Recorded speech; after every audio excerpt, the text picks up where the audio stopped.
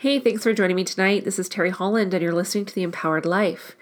A few weeks ago, I had the honor of speaking at the One Woman Fearless Women's Summit, and today I got the recording of my talk, so I would like to share that with you today, and I hope that you thoroughly enjoy it.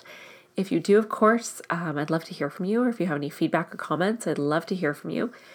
And if you'd like to watch the video of this, it's on my YouTube channel. So if you go to YouTube, Terry Holland, you'll find me there, and it's under the playlist Empowered Entrepreneur. Thanks so much. Hope you enjoy it. You're listening to The Empowered Life with Master Coach and Trainer of NLP, Terry Holland. Breakthrough to the life you deserve.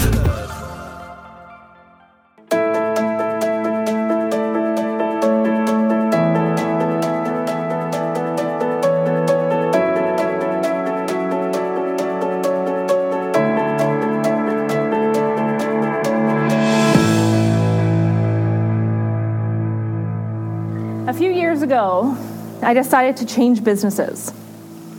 And when I launched my new business, I thought I'd put out a Facebook ad. I was so excited. I had all of my success riding on this one thing, and I thought for sure this is going to work. I pressed publish, and I waited.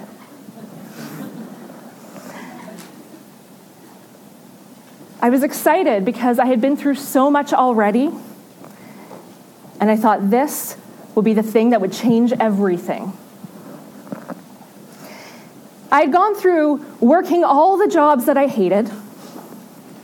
I had started a business in the fitness industry and successfully run it for 10 years, which led to burnout, which led to exhaustion and depression, adrenal fatigue, chronic fatigue, weight gain, and it was the best gift of my life.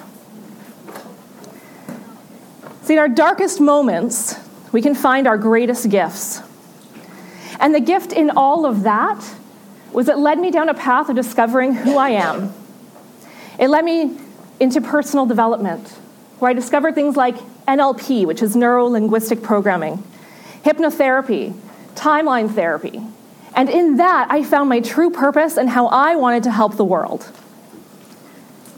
And there I was, launching this brand new business. I had just finished my training, and I hit publish, and I waited for the business to just start pouring in. It did not. The next day, a friend of mine shared my ad. Now, this is a friend from back when I was 18 years old. She was one of those friends I met at work. We went to the bar together every weekend with another group of girls.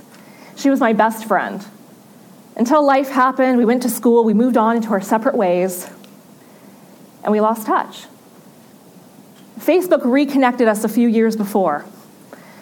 We liked the odd post of each other's, shared the odd thing. We didn't talk too much. And here she was sharing my ad. I thought, how kind of her. How supportive. And then ping, my phone pinged again. Someone had commented on the ad that she shared.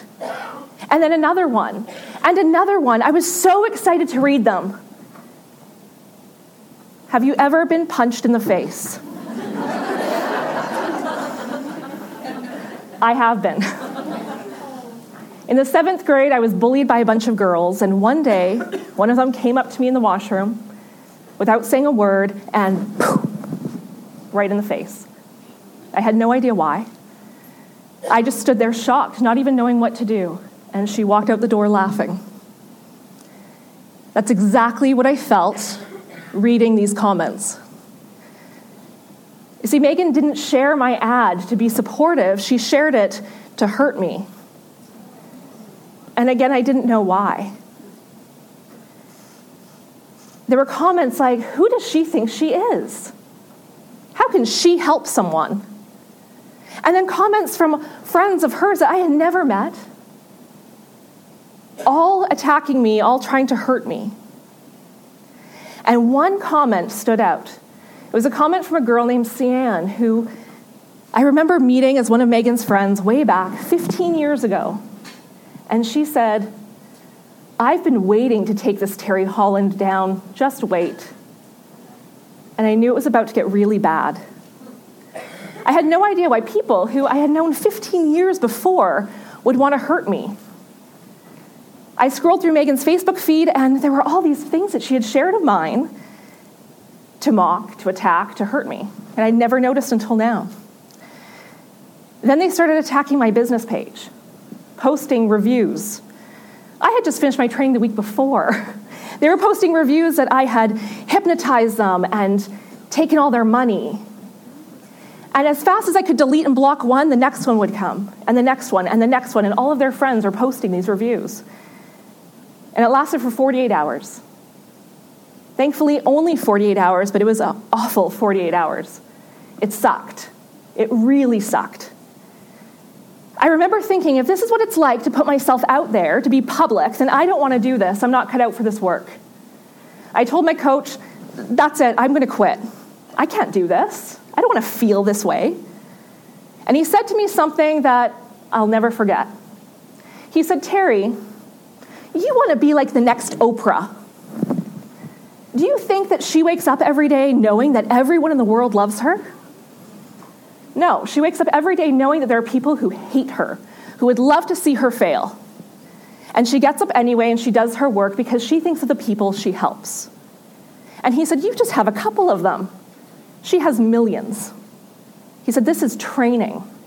This is training in resilience. In our darkest moments come our greatest gifts. I wish I could say that that was the last bit of training I had in resilience. It was not. And along the way, I learned some things. So how many of you, by show of hands, have had an obstacle in your life? Amazing. And by show of hands again, how many of you, if you could get rid of that obstacle, would do something that right now you feel like you can't do? Good. So would it be worth it to you today to find out how to overcome those obstacles and be resilient? Yeah? Here's the thing.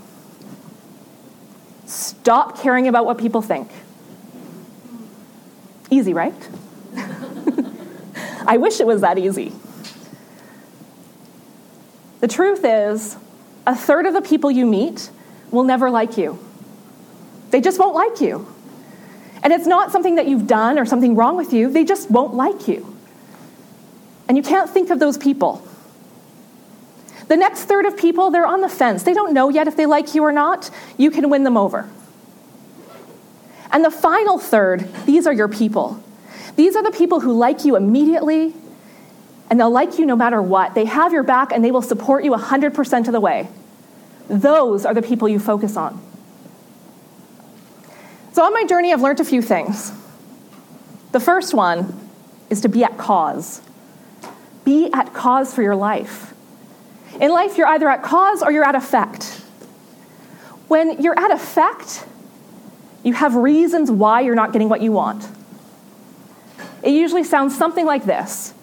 If it wasn't for those people, if it wasn't for the town I grew up in, the economy, my spouse, my health, this illness, if it wasn't for that, I would do this thing I really want. When you're at effect, you're at the effect of everything around you. The external world determines how you feel about yourself, what you do, what actions you take. When I was at effect, those girls on Facebook hurt me. I wanted to quit. Being at cause means you are at cause for all of the effects in your life. It means you have choices. You choose how you feel. You choose how you respond. It's your life. And you take ownership, responsibility for it. When you're at cause, you get results. When you're at effect, you have reasons why you're not getting results. And you might have really good reasons why you're not living your life the way you want.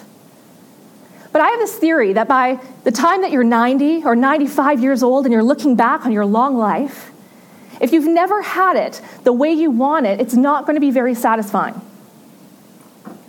Now, by being at cause, I'm not saying that you take blame for everything that's ever happened in your life. It's not about that. It's about taking responsibility. This is my life now. and I'm the only person who can change it. See, if the problem is outside of me, if the problem is over there, those people doing something to me, I can't change that. I can't affect it. When I accept that it's my problem, now I can change it. I can do something. That's empowering. So be at cause. The second thing, focus on what you want. Just focus on what you want, not on what you don't want. When you focus on what you want, you're more likely to get what you want.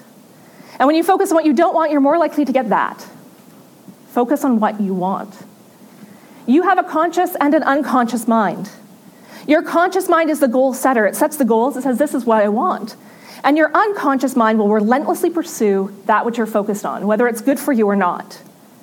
So if you're focused on, I don't want to be broke, I don't want to be sick, I don't want to be bullied in my business, you get more of that because your unconscious mind will pursue that. And if you're focused totally on what you want, I want more abundance, I want healthy relationships, I want supportive friends, you will find more of that. Your unconscious mind will seek it out relentlessly until you get it. It changes your behavior unconsciously. What stops us from focusing on what we want are past negative emotions, limiting beliefs of who we think we are or who we think we're not. If you imagine that this room is completely pitch black, there's no light coming in, and right in the center, I put a lamp with a 100-watt incandescent bulb. How much of this room would it illuminate? Not a lot. It would cast a small dome around where the lamp is, and the further away from it, it would get darker, right? That's 100 watts of unfocused energy. Not a great result. A 5-watt laser can shoot all the way to the moon and back to Earth. 5 watts of focused energy.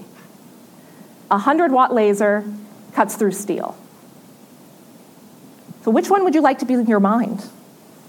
A lot of energy going nowhere, or focused energy in the direction of what you want? Focus on what you want.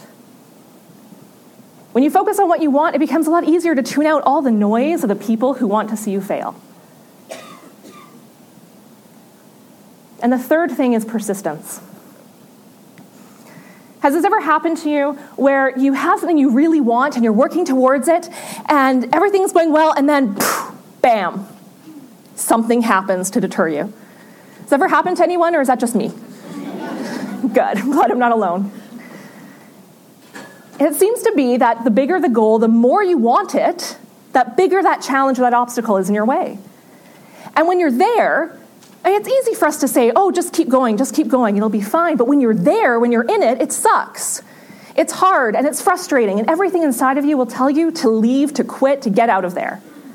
It looks kind of like this. I'd like to walk out the room. And then an obstacle. It's in my way. How can I possibly get out the door? It's right there. Now I know this is silly. It's a chair. Obviously I can walk around it or I can just move it. But that's not what people do, is it? No, what they do is they pick it up and they carry it around and they tell everyone about it. Yeah. Thanks. Have you seen my chair? Charlotte, did you see my obstacle? Did you see this? This is why I don't have the thing I want. I could have walked out the door, but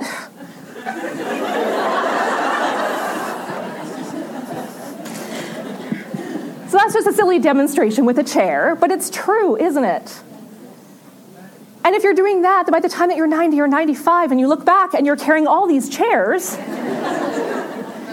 it's going to be exhausting. So you have to keep going. And the thing that I found with obstacles is that when you overcome it, if you just keep going and you overcome it, you acquire the tools and the resources and the learnings to accomplish your goal in the first place. The obstacle isn't there to stop you. It's there to give you what you need to get what you want. Now, how many of you would like to never face another obstacle again? Yeah. So here it is. This is the $1 million secret. Ready? Don't set goals. You'll never go anywhere. You won't achieve much. And when you look back at 90, it might not be very satisfying. But you'll never have another obstacle. Now, I don't recommend that because I don't think anyone wants to be successful at achieving nothing. So what I'd like you to do instead is when you have an obstacle in your way, get excited. I want you to get really, really excited because it means you're going somewhere. You're doing something. Those obstacles are there as a flag post to say you're going somewhere, keep going. And it'll make it easier to get there in the end. And you look back and it wasn't that big of a deal.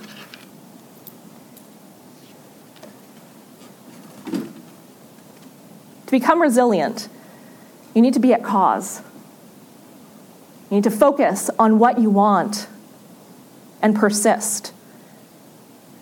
In business and in life, you will face adversity, you will have challenges, and it's what you do in those moments that makes the difference.